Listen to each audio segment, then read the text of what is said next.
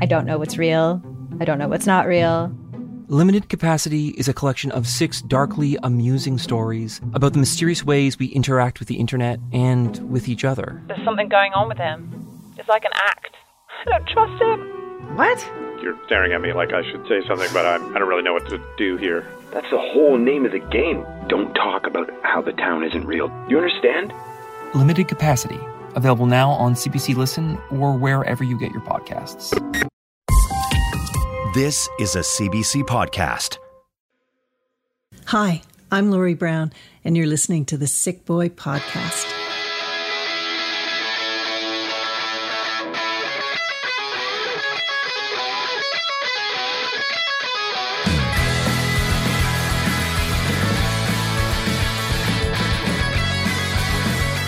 Isn't this crazy? Okay, so first of all, I just want to say when we generally record, we usually all have headphones. Right now, I'm the only one with headphones because we're missing a key component to our tech here. Go a bit further into it. Let's explain exactly what's happening. I'm wearing these headphones right now, and I'm checking the levels. We're in Toronto. We're not in our normal recording studio. And Laurie, you speak into the mic, and it's one of the most jarring things because the three of us because your voice is so abrasive. Yeah, exactly. No, it's your voice is so familiar, and so it's just such a it really is a trippy experience to and even just when you walked in the room and just speaking to you, and now I get it when I'm walking down the street and I'm saying something. And someone in Halifax goes, wait, I know that voice. Yeah. And I've never understood that, until I know, and you're right wow, this you moment. really placed that. Yeah, I've had somebody say that to me and I'm like, whoa, you just noticed by my voice. Yeah, which I never got. I was like, how do you, really? Yeah. Voices aren't that But distinct. you know, when you're on radio or when you're doing podcasting, that's the only thing, the only tool you've got is your voice. Mm-hmm. When you're on TV or something else, it's visual first, right? Mm-hmm. Our brain always processes the visual stuff first. Yeah. And it's so busy looking at all the stuff to take in that voice is way in the back and people don't notice it. But when you're on radio, that's the only thing that they've got to chew on. Which is funny, when we always do that thing where we try to make... even subconsciously, we make the visuals ourselves. I remember the first time I ever saw Ira Glass, what he looked like. I was so disappointed because it wasn't the Ira Glass that I had He was really hot. Yeah, exactly. He was this hunk. I mean, he's still a hunk, but it was a different type of hunk. No, it was. He just looked way different than what I had grown to know and love in my own brain. I think that's the thing that I find the most interesting is that I find that hearing a voice, if you're listening to it in headphones and you're on your own somewhere, it's such an intimate experience because it's right there inside of you, and when you feel like you're connecting with what the person is saying, you can't help but feel like you're connected to them as an individual too, which is one of the reasons why I'm such a big fan of yours, Laurie, because I feel like some of the most intimate experiences that I've gone through in my life, I've been listening to your voice, and it's kind of helped me to get through that. Well, wow. Let's for anybody out there who's listening going, who is this woman that you're talking about? What is this the shower of praise that is raining down right now? My name is Beyonce. Yeah. So we're talking with Laurie Brown, and Laurie, if you haven't known, she ran a show called The Signal for years and years. When did it start? On 2007. It was 10 years. On CBC Radio 2. And I know Brian and I have been huge fans probably since around 2009, 2010. We became really big fans. And I know Jeremy's very familiar with it as well. Mm-hmm. And that show was pretty revolutionary for Brian and I. I know I didn't even really know Jeremy then. Yeah, I've listened to it a number of times, but I remember when I met you, Taylor, and then when the three of us started hanging out, and this is one of those things where I'm like, we should have spoke about this before we started recording, where I should have been like, all right, guys, listen, let's avoid fanboying super hard over Laurie. But like, there's a tight 5-minute window for fanboying, and then we got to get strictly professional. But what is kind of crazy is like right now we're sitting in a room where, you know, I think it's probably safe to say that, and I'll remove myself from this because I'm not in the same boat as the two of you, but like you guys are sitting in a room right now with one of your idols, which is kind of neat because the amount that you guys have talked about the signal specifically and how it's like shaped your adolescence, you know, you're like the formative years of you growing up and like turning into an adult. I'm really excited to see what like this is just so fucking cool. Yeah. Like this is super cool. We came upon your show when we were 18, 19, but 19, 20. Yeah. And Brian and I were both going through like a period in our lives where we were transitioning from an athletic career that we would have had professional aspirations for. And as you come to that age where it's kind of like a make it or break it and you either do it or you don't. And we weren't. So, you know, when you have something like a sport in your life that you've done since were a small child, and now it seems like that's coming to an end and you don't really know what you're going to do. And what does a working life look like? Or what does university look like? And your music that you were playing with the signal was, and the way, even more specifically, the way that you speak about the music and the way that you introduce the themes and the ideas around the music were really, really profound for us. And I feel like it gave us a connection to not only to amazing new music, but in a way to think about music and the power that music has, and the kind of the themes that come up from it. How did that all start? How did the signal start? Was that your like brainchild? Yeah, I went to Radio 2 and said I want to do radio, and I brought one piece of music with me, and it was a song called Phoenix by Cibele, and she is a South American artist. It's amazing, and it was music I'd never heard anywhere else, and it created a whole new world.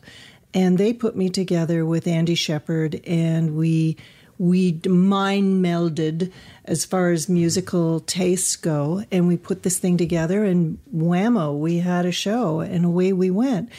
And I made a decision right at the very beginning that I wasn't going to be a DJ, and I wasn't going to write down what I was going to say. I wasn't going to read it. I was going to be another listener, just listening to the music, and whatever came up in my head while I was listening to the music, I was going to talk about it. So I wanted to be in the exact same headspace as people listening. Mm-hmm. And then I started to worry because I was talking about some deep shit, you know, like really terrible, like depression and anxiety and loneliness and death and all this stuff because it was in the music. Yeah, it like brought it out of you. If I'm going to talk about the music, that's what's there. Yeah. And I thought, man, this is a real downer. Mm-hmm. And my sister said, the signal. Music to slit your wrists by. Jesus, that's funny. But I thought,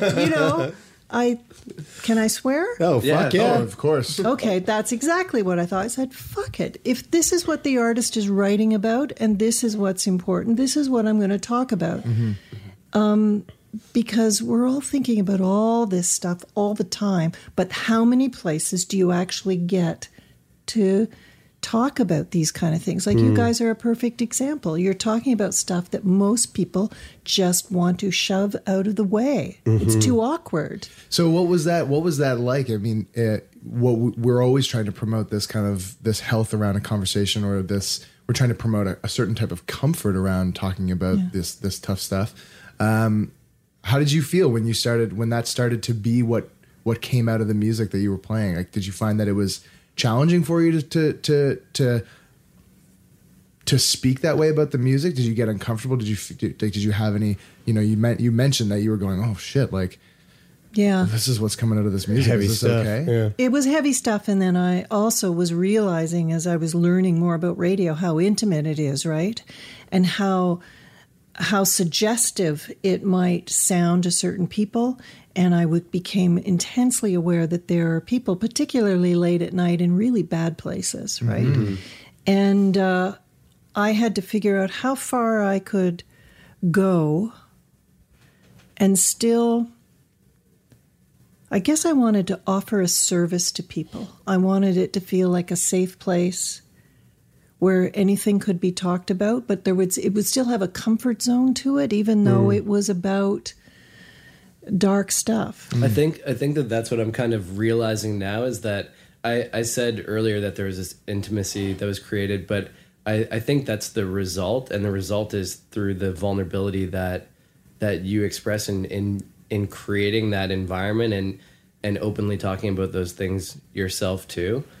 And I'm interested to know, because I oftentimes would find myself late at night listening to your show, and it would bring me a lot of comfort, especially if I had a bad day. So how did that provide like that type of safe spot for you as well? Or did you find that you were kind of shouldering a lot of the weight through being that kind of ear or that voice?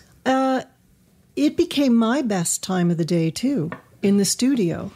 It was a very, it's a very protected zone. There's no phones, there's no people, I had barely any light. I was alone. I could create whatever kind of space I wanted. So it was always my best part of the day was recording the show. How much did you learn about yourself in that process of diving into that music and exploring that music and especially not knowing what you're going to say and just allowing the words to kind of flow out of you? I learned to take risks and be bolder and braver, because coming from a career in television where it's all about, the smooth segue, and it's all about maintaining a kind of professional gloss to what it is you're doing, I wanted to get rid of that. And sometimes I would back off and I'd get scared. Like I would think of something that I really wanted to talk about, and then I'd lose my nerve, and I'd pull back. And every time it was always the wrong choice. And I learned that when I pushed myself and went a little further, that was the thing. All of a sudden, that Twitter would light up, or Facebook would light up, and people go, "I think that all the time," but no one's ever said it out loud, or something like that. So they were very encouraging. The audience is very encouraging for me to go further and to be more vulnerable. Did you get a lot of feedback? Like a lot of outreach of people. People like Brian who reach out and say, you're like a beacon of light in the nighttime that I'm... I did. Not in the first few years, I didn't. I thought I was just speaking into a vacuum, frankly. Right. Who's out there? But more and more people have come forward and told me. And it's fantastic, because I didn't go in thinking that it was going to be helpful for people and that people were going to appreciate it like this. So it's been really gratifying to me to hear. It's just so wonderful to hear that. It's really funny how like you said, in the first few years, you didn't really get a whole lot of feedback like that. And the same kind of with us, we didn't really know what we were doing until someone told us. Yeah. You know what I mean? Like we set out with some intention, some goal. Our intention was to make dick jokes and talk about my CF for like an hour. And then someone's like, "Hey, aside from the dick jokes, what you guys are doing is kind of..." Yeah, exactly. And you set out to produce music and produce a show that had great music. And then, you start hearing like, this is what this is doing and this is what this is bringing out. And you kind of find out what you're doing after you've already begun. Which probably means that that's the right way to do it, because you're doing what feels natural and you're just doing it, and then someone else puts it together for you and you go, that's it. Right. That's it. And it really has been that for us, because we've shaped what this show is around what... we stay true to ourselves. Around the quotes that the media has given us. We stay true to ourselves. CBC said this thing once, so I guess that's kind of what we're doing. Actually, that was what we did. Dying with laughter. We were on an interview early on when we first started, and it was with Diana Swain. And the caption at the bottom of the screen was Sickboy Podcast, like dying with laughter. And we were like, that's our tagline. Yeah, that's our tagline. Yeah. And we were like, are we allowed to do that? Is that cool?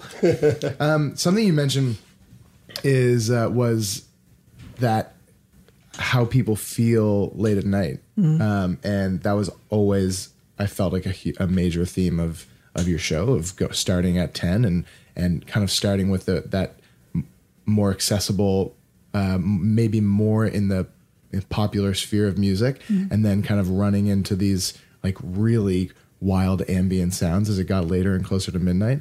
You have a new show since the signal has ended, called Pondercast. Yeah, it's a podcast. It's a podcast. Crossing over into the wild west of the podcast world. Yeah, and I love it because this is just another step of going further.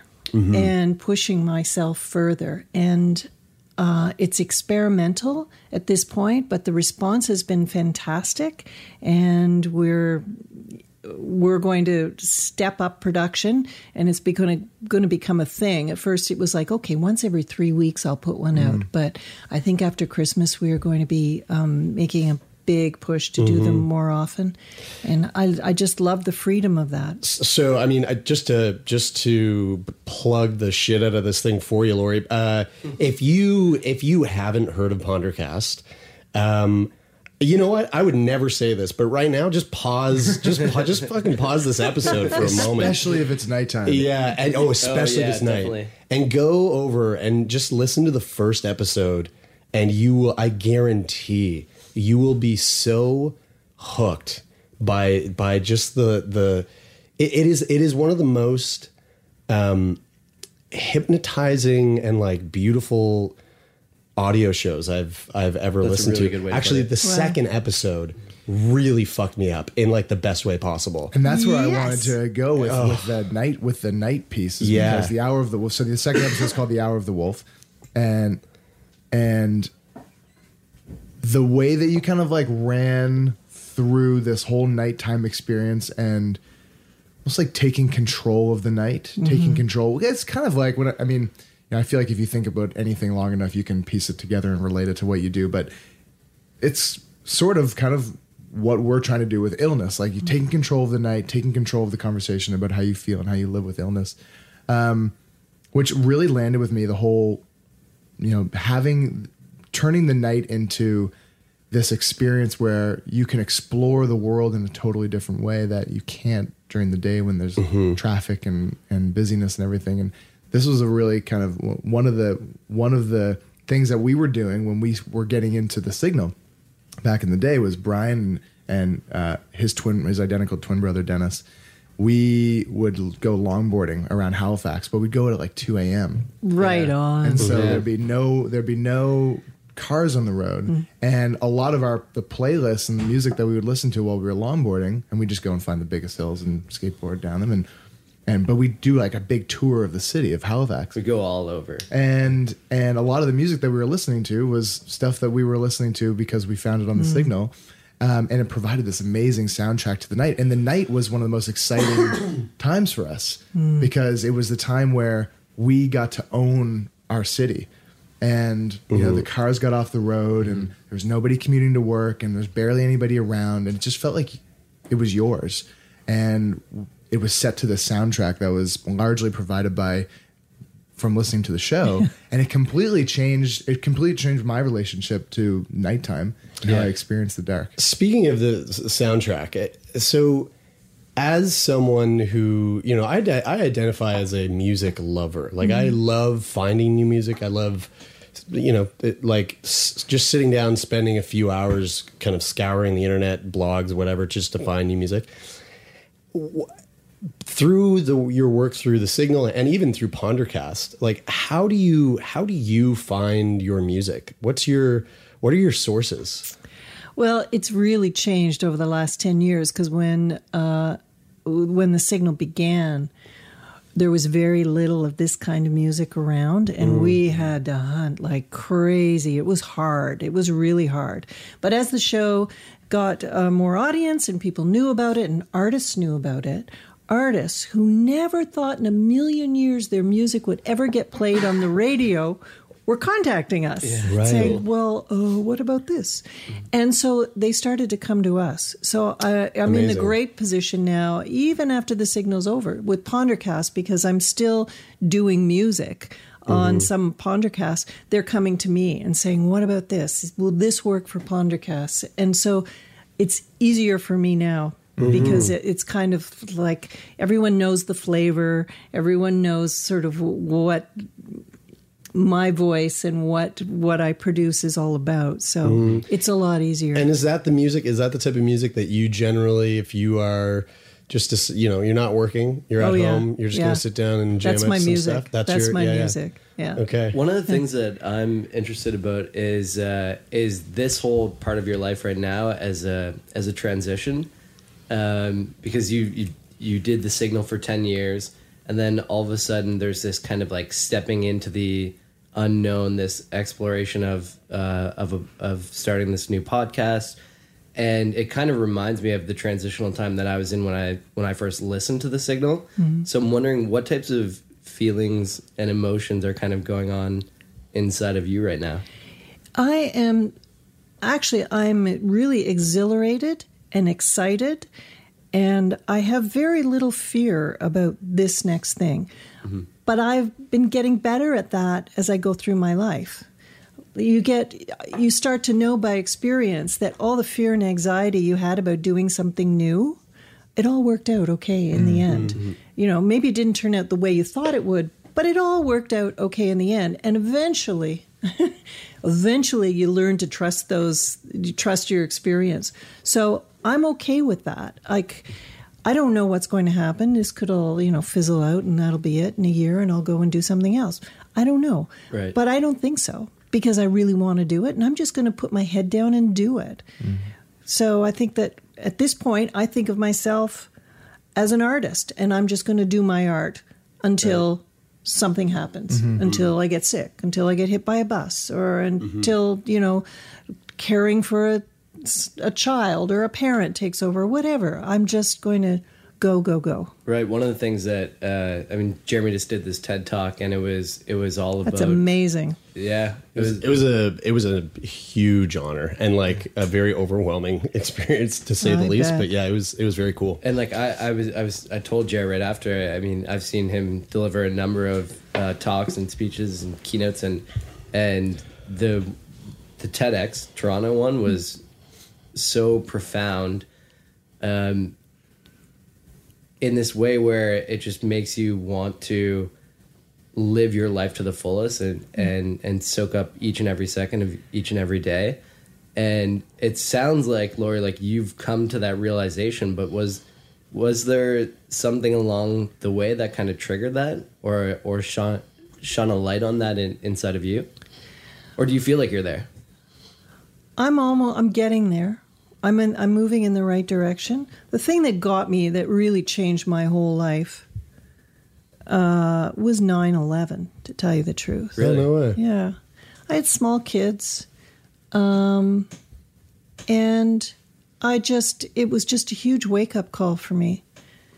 And the next thing that happened after 9/11 is I quit my job. And the next thing that happened right after that is my marriage. I left my marriage. And so there I was, like a total reinvention time. Right. Is this all like in a pretty short period of time? Yeah. Wow. Oh my gosh. Wow. Yeah.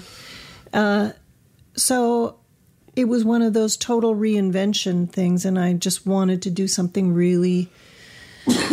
I wanted to approach life very differently. So that was the beginning of and a huge amount of growth has gone on since then. It's been, over 10 years and it's a huge amount of growth. And I just keep sort of trying to move forward.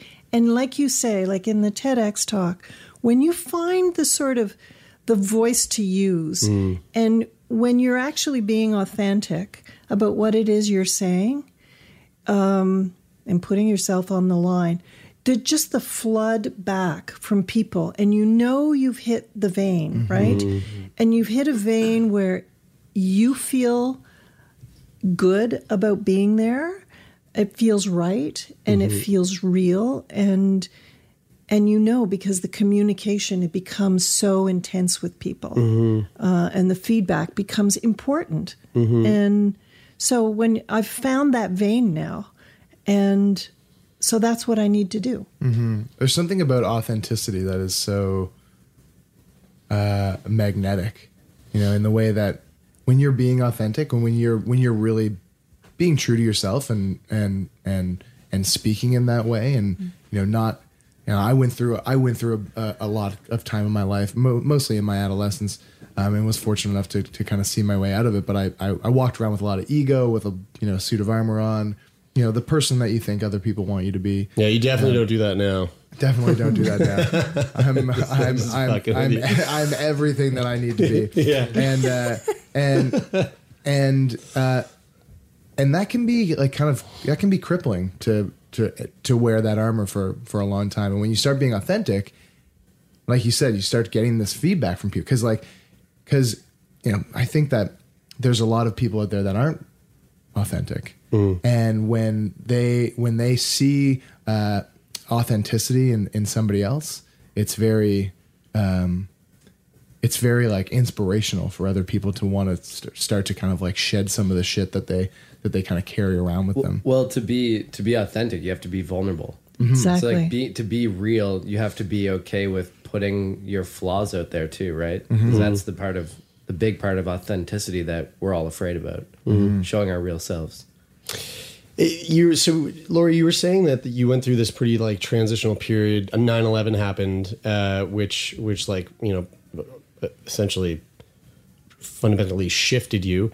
Was that also the reason for did 9/11 happen and you were like, oh God, I need to get a divorce? It was a kind of, it was a wake the fuck up moment. Right? Sure.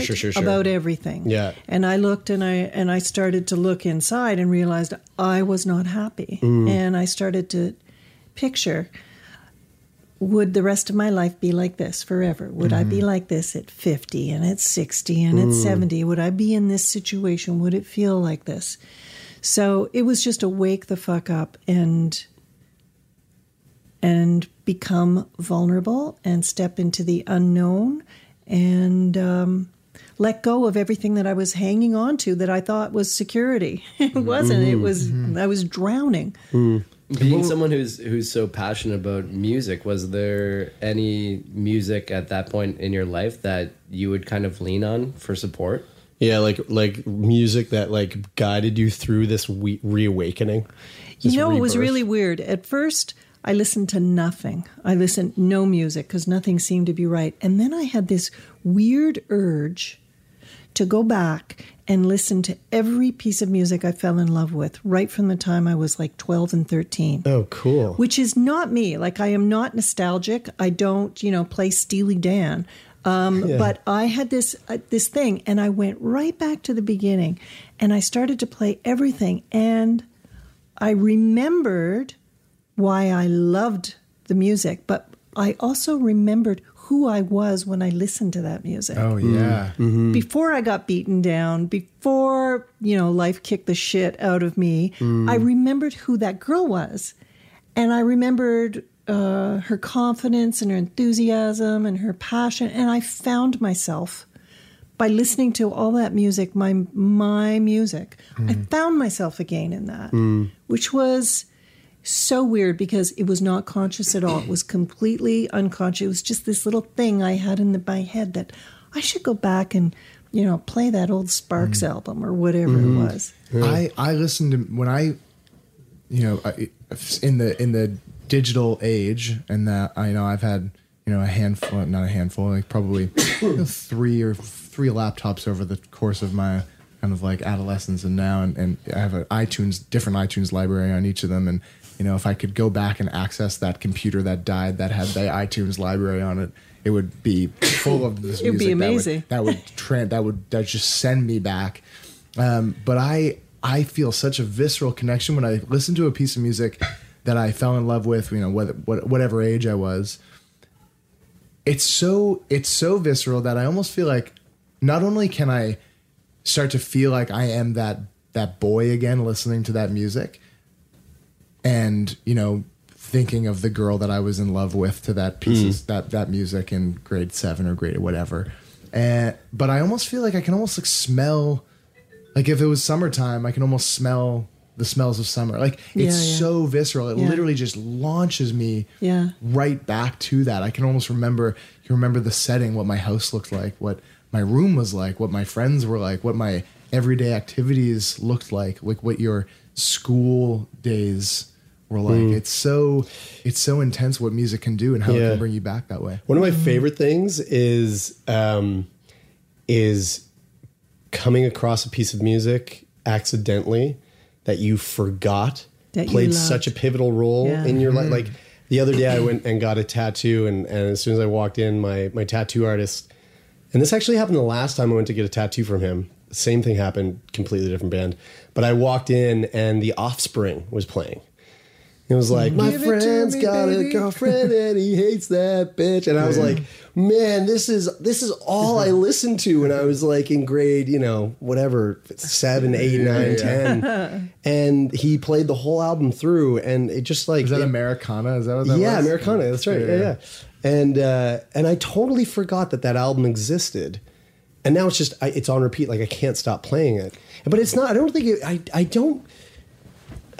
it's a nostalgia thing that makes me go back to it. I think it's I don't know what it like, because it is, I still truly, really love the music, and I don't find myself listening to it and feeling like I'm back when I was, back when things were the way they were or anything like that. It's not that you're pining for those days at all.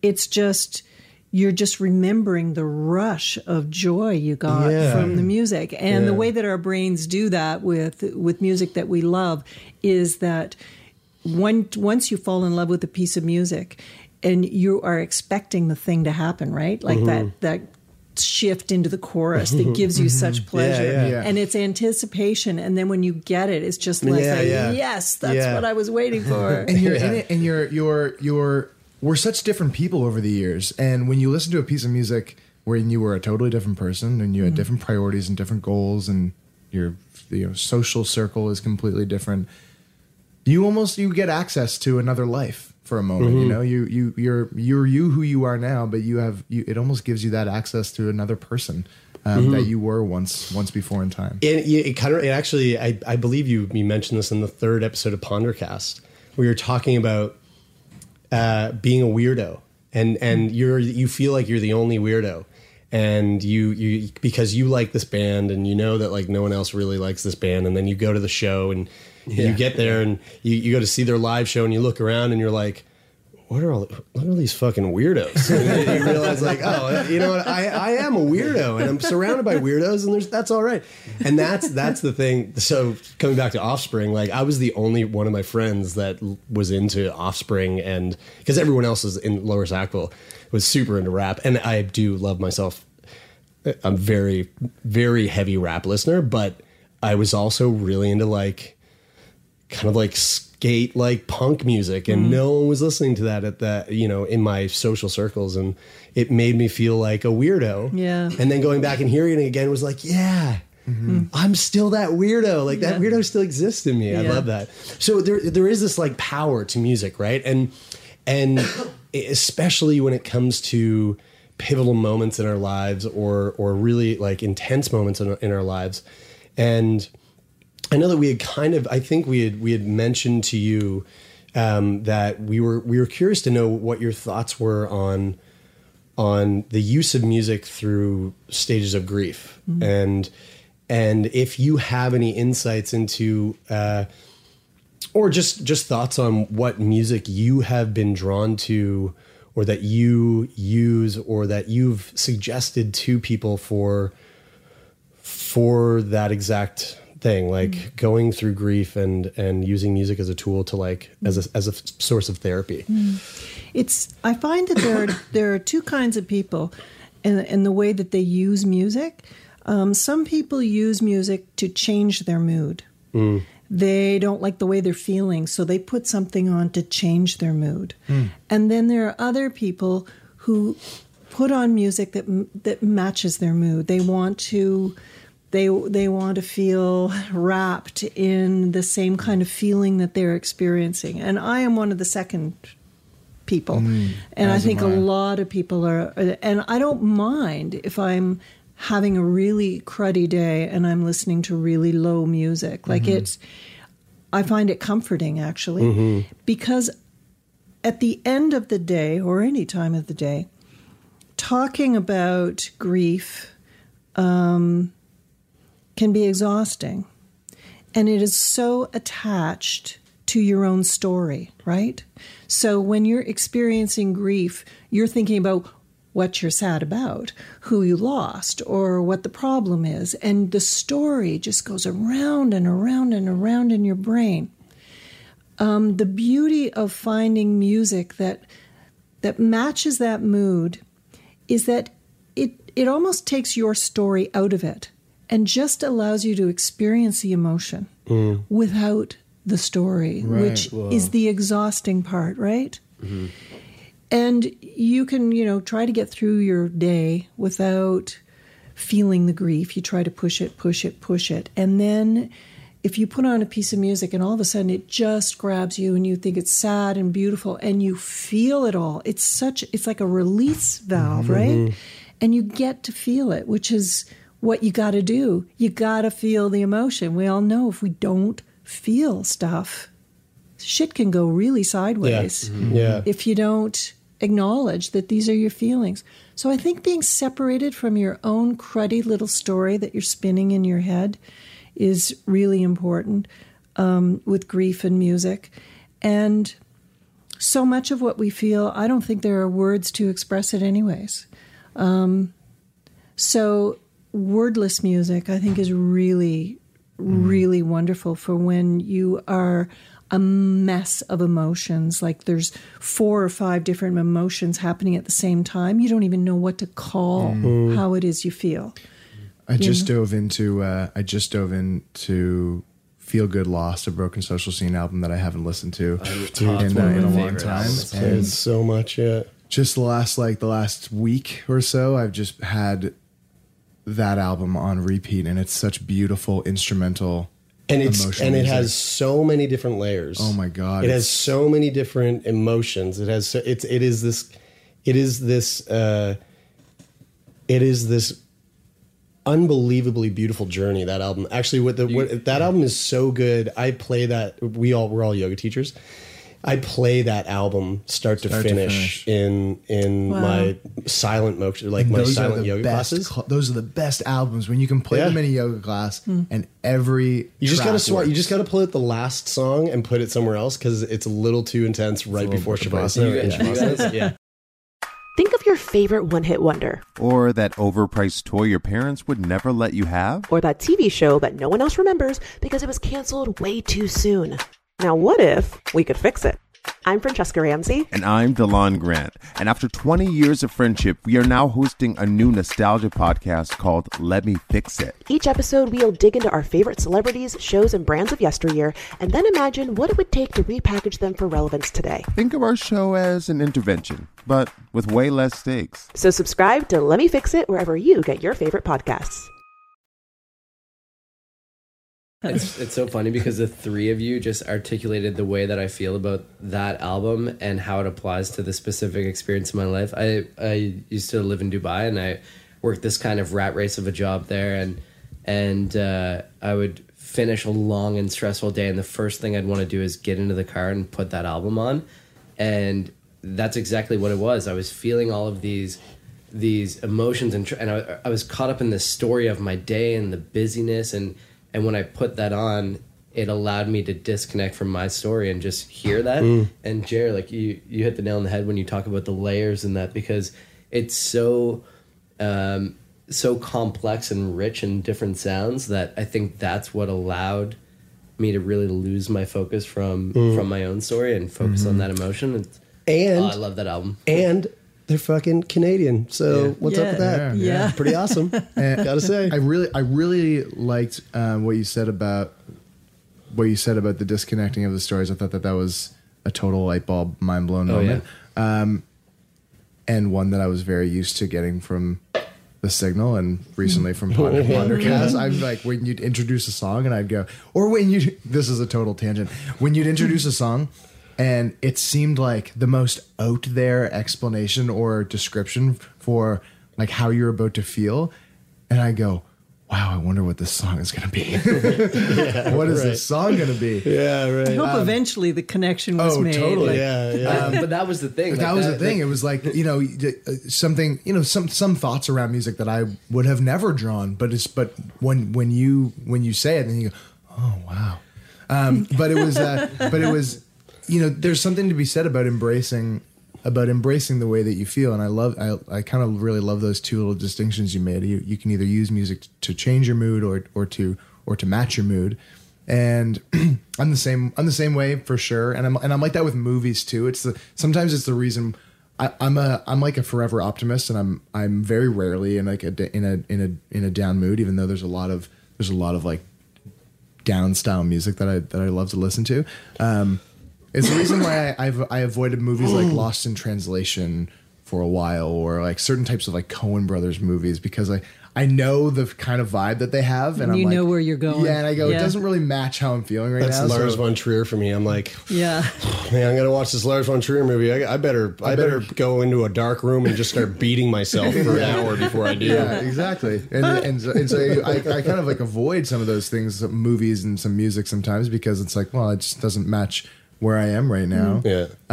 But embracing the way that you feel, embracing those emotions that we attach a negativity to, like grief or sadness or. Well, I was just saying, like, Broken Social Scene is that album for me. But Laurie, do you have an album or a song in particular that you feel like would be a go-to song if you were in a moment of grief? Yeah, the Patrick Watson. Wait, okay, yeah. Patrick Watson is amazing. Already on. I'm like already down for this.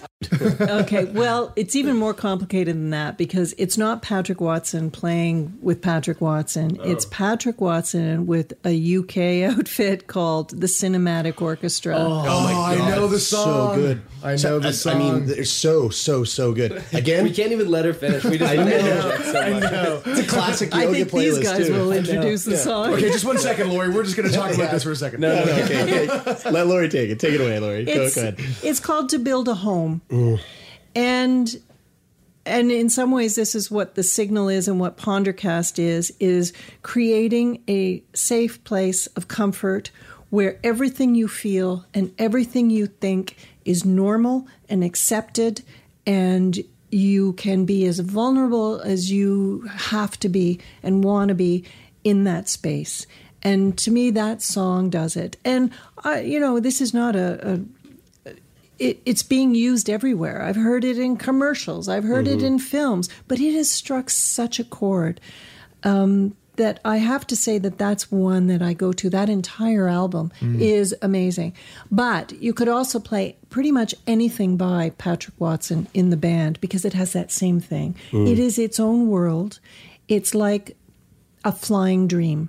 You know, the dreams where you get to fly, I just find they're the best. Can't make them happen as much as I would like, but it's just you're taking off to another place. And anything by Patrick Watson. Yeah, he really is miraculous. Because we're all such big fans of this song in general. If we can and we can do it and we can play it, why don't we say that we'll play To Build a Home? Is there any way that you can muster a signal style intro? Signal style intro for this song. I felt like that was not a Signal style, a Pondercast style. Yeah. There is a place that you have. It might not be in front of you. You might not have been there for a long, long time, but there is a place that you know in your heart and your head that feels like home. You may have never even experienced it yet, but you know that is the thing that you want to be moving towards. That is the place that you need to find for yourself. And it's in this song. This is To Build a Home. Patrick Watson and the Cinematic Orchestra. I built a home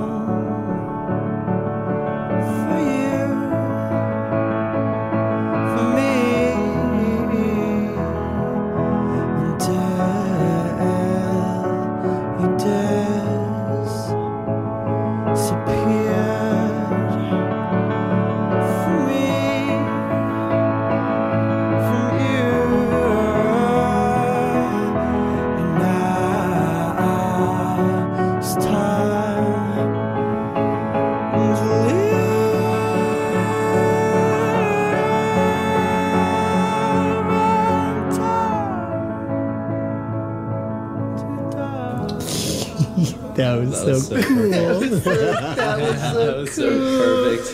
Sickboy Podcast will be right back after this word from our sponsors. So when I went to high school, I competed on the improv team, competitive improv. Wow. Which is so... What weapons did you use? Well, we have many tools at our disposal, you name it, and we could come up with it. And it was actually one of the most...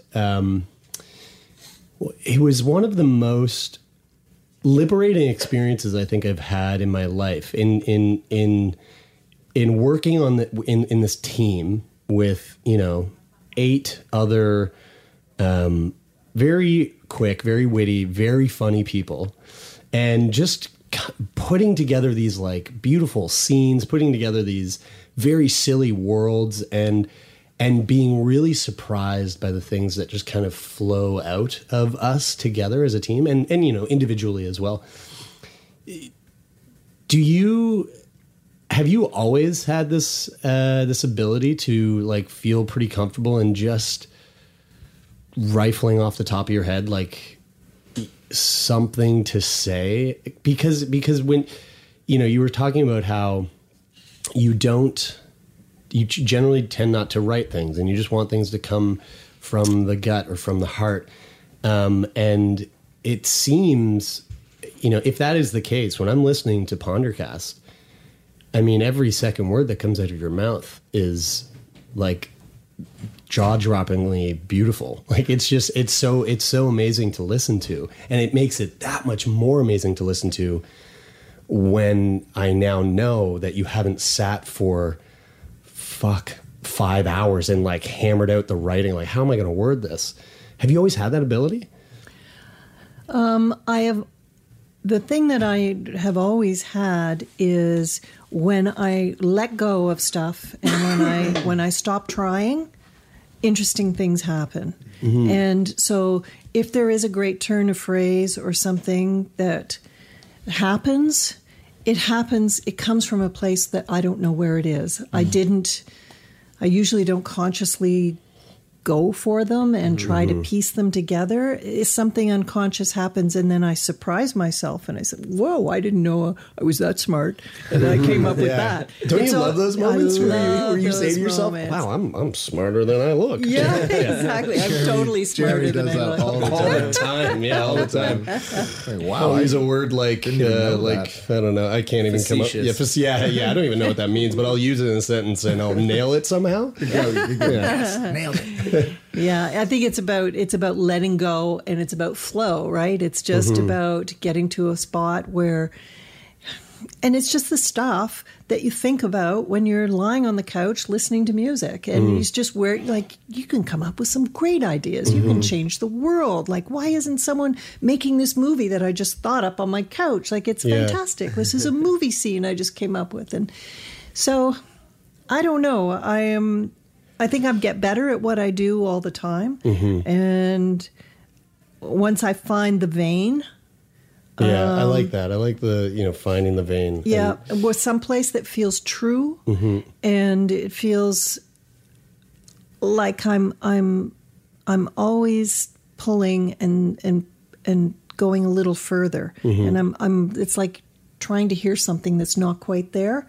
When I put myself in that spot, that seems to be when I come up with the stuff that I feel, okay, this is a world. I've created a world. Mm-hmm. Have you ever felt like you've ever had to battle a sense of expectation by, if you have, as you went forward with the signal over the years and you start introducing this music in these ways that people are like, whoa, this is mind blowing the way that I'm now relating to this music.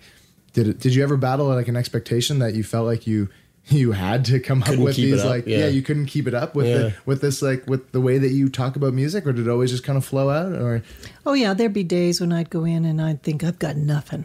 I have got nothing, and then I would do something very risky, which is a big old line of blow, and you're like, it's coming out now, I got it. Yeah, doing that in a CBC quick, building. Yeah. That is risky. Maria Tremonti comes by and she's like, line me up. Oh God, we're just lumping on CBC radio hosts in with doing blow at the CBC. Oh jeez. Yeah, no. What I would do never the blow is I would what I thought that I was going to say, because I would listen to music at home in the morning on my couch, and I would just listen, and where my mind went, I would just write down a bullet point of, okay, that's where I go with that, and that's where I go with that. Cool. And then I'd go in and I'd remember the bullet point, I'd see it, and I go, okay, and now spin a story. Yeah. When I felt flat and nothing was going, I would forget all the bullet points. I would play the music, and I would say, you're just going to talk when this is over. And that's it. Stuff would come out. Yeah, I think that is I hope that if there's one thing that people take from this conversation is that it is so valuable in life in all regards, just to take some time to, and you were kind of speaking to it earlier, Taylor, just to like drop all the armor, drop all the bullshit that we build up in front of ourselves, and like ask yourself if you are even capable of just being fully authentic and just letting your like feelings and your thoughts like freely flow out of you. Like I don't know, the older that I get, you know, the further that we go with this project that we're doing, the more I'm starting to realize how life-changing that can be, to really just be your true authentic self and to totally own all aspects of yourself. That's when doors just start opening, and the things that you want to do happen, and the things that you don't want in your life shed away. And it's exactly. kind of like we are all perfectly imperfect. I have that in cursive writing written on my wall. Yes, you do. Yes, you do. Brian we're going to get that in cursive writing across your chest later today. Perfectly imperfect. Yeah. And spelled wrong, I hope. Yeah, exactly. Perfectly imperfect. With a shooting prefect. Yeah. I feel like there is then that's what we're trying to do that with this show, and we try to do that every time we sit down. Is we come into these conversations, and now you're experiencing it like not little to zero prep. You know, we know who the person is. We have like a general like tiny little bit of background on them, and then we just sit down and we just let the conversation flow. We say hello, how you doing? What's going on? What's going on with you? Yeah. And so far it's worked. And they say something, and then we say something back, and then it's just everybody's talking, and then it's everyone's talking, and that's how a conversation works. But it always tends to go in this direction that holds a lot of meaning, and I think that it's because we kind of come into these conversations with very little expectation of how or where they're going to go, and that allows for them to go into really great places. Well, dude, my goal has always been with this is to recreate, you know, those moments like you could be on a road trip and you're driving through the middle of the night and you're with like a few people in a car and everybody's a little bit overtired and a little bit restless and you're talking, but you end up exploring these such interesting places of conversation and these interesting places of thought with one another, and you feel so connected because of that, because you're letting your mind wander to those places that you don't generally do when you're having this mundane conversation that we tend to have on a day-to-day basis. And when you're able to explore that, there's this connection that's created that just makes you feel closer to one another. And I feel like that's what we have here, this ability to find that connection in one another. It makes me feel like closer to you guys. Like I love you. Oh, Bri. Laurie, look what you guys doing now. You guys all gushing, love you too. all over each other. We crush on each other all the time. Laurie, I am interested to know, like, what has been the most challenging experience that you've gone through emotionally in your life, whether it's related to sickness or not? I think it was definitely the end of my marriage and sort of rebuilding a whole new life after that. Is that where the... Sorry to interrupt you. Was this wrapped up in the story of the second episode of Pondercast? Was that a real life experience? Yeah. Yeah, I would do that night running at night, and I would just get up and do that. Because I felt a massive that authenticity was coming real from that story. Yeah. And we all know that, waking up at 3:00 in the morning and my God, the world is falling apart and it's just the worst. It's the worst. It's the worst. But definitely that part for me. But it was the making of me. I am so glad I went through that. It was awful, and it didn't kill me. It set me off on a path of growth that it would be awful if I never experienced that and didn't get to who I am and what I'm doing now. It would be terrible. I wouldn't have gotten the full Monty of life if I hadn't experienced all of that.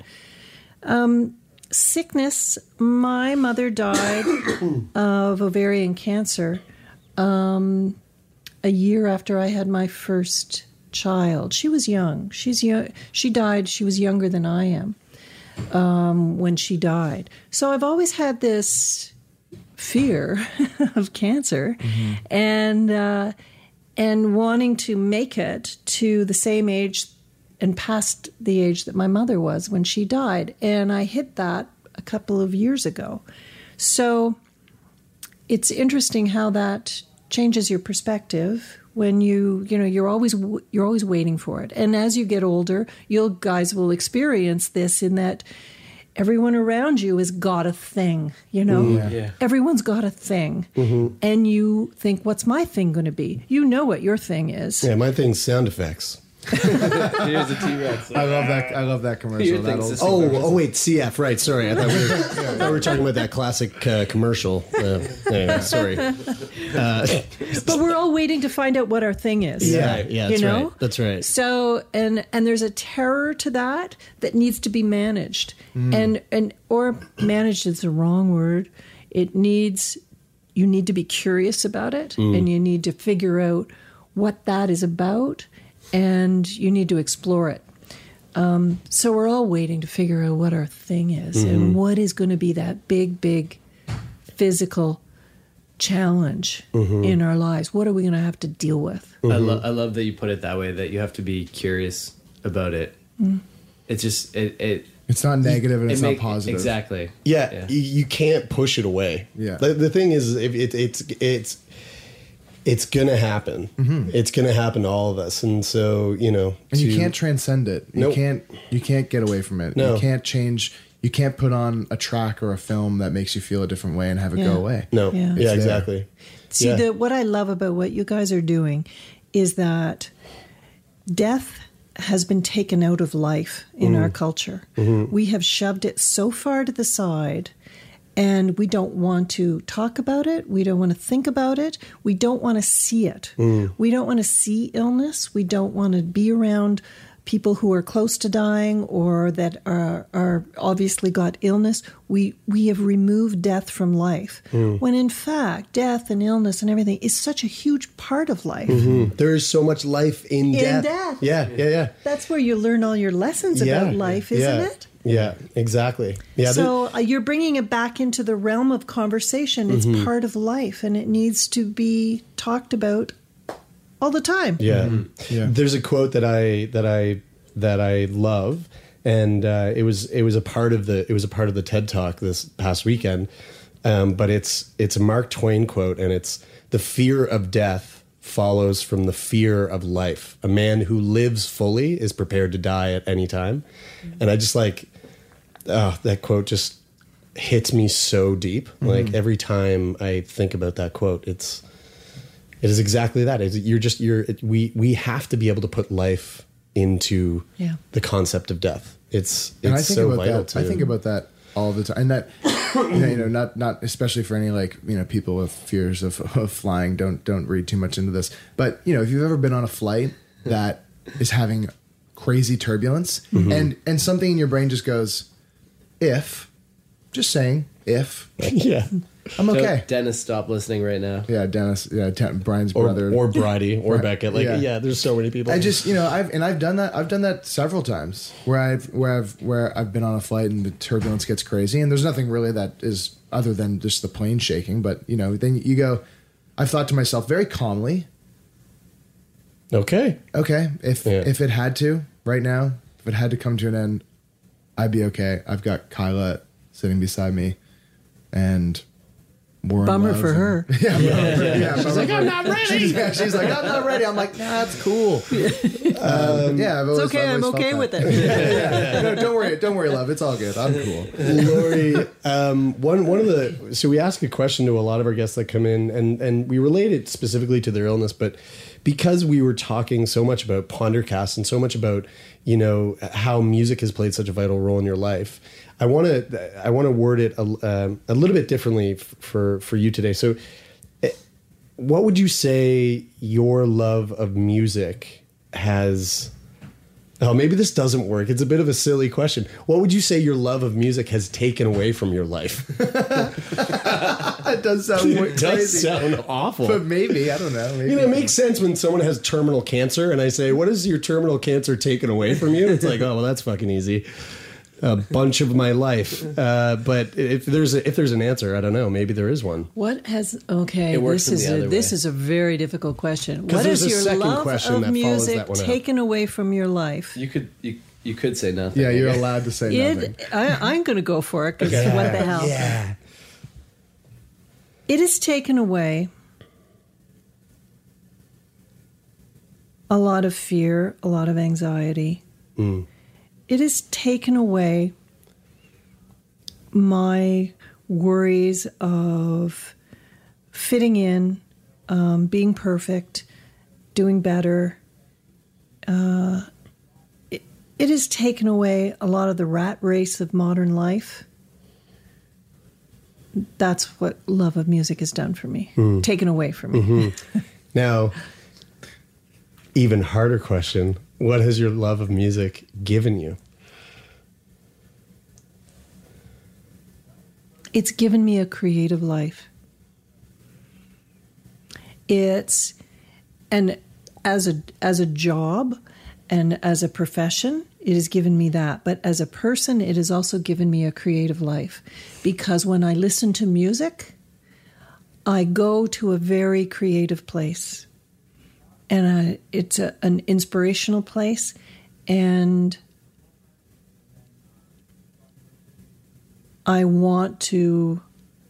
just want to be there all the time, which makes me an impossible daydreamer and night dreamer and everything else. But that's where I want my brain to be, is in that headspace. I love that. Well, this has been quite an honor. Back at you guys. Thank you. Honestly, thank you. Like to have just an hour to sit down and chat and get to know you has been definitely a highlight of our Sickboy career. So, well, thank you so much. You guys have made yourself made me aware of you for many years, and sometime when I get to Halifax and do a live Pondercast show, you got to come. Oh, absolutely. Yeah, we'll bring everyone we know. Thank you. And thank you all so much for listening. We hope you enjoyed it. We'll be back next week with another fascinating episode, of course. And in the meantime, two things. Number one, before you do anything else, head on over to Apple Podcasts, look up Pondercast, and hit the subscribe button.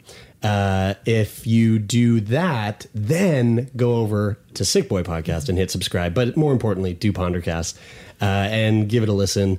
Right now, there might be another episode out now, but right now there's 3 episodes, and all 3 of them are completely different, beautiful journeys into the human experience, and it's all linked together with fucking dreamy ass music. And if you want to, if you like going to bed with a smooth amazing voice to help you lull into sleep, Pondercast is definitely one of those ones that can help you there. It's become my like, your podcast has become my like my teddy bear. Or like my blankie.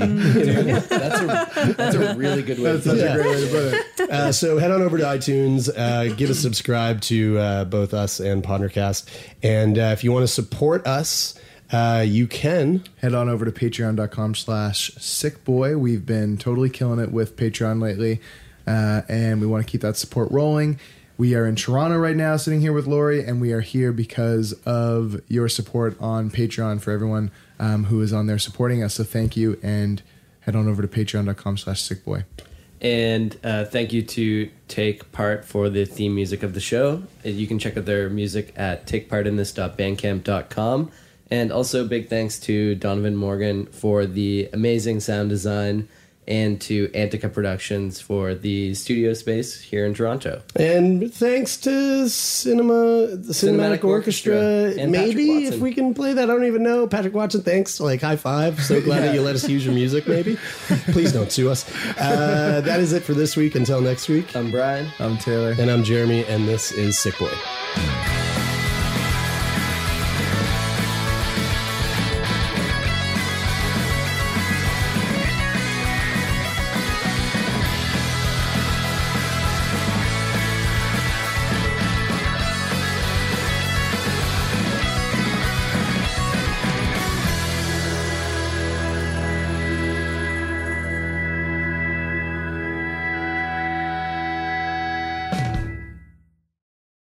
For more CBC podcasts, go to cbc.ca/podcasts.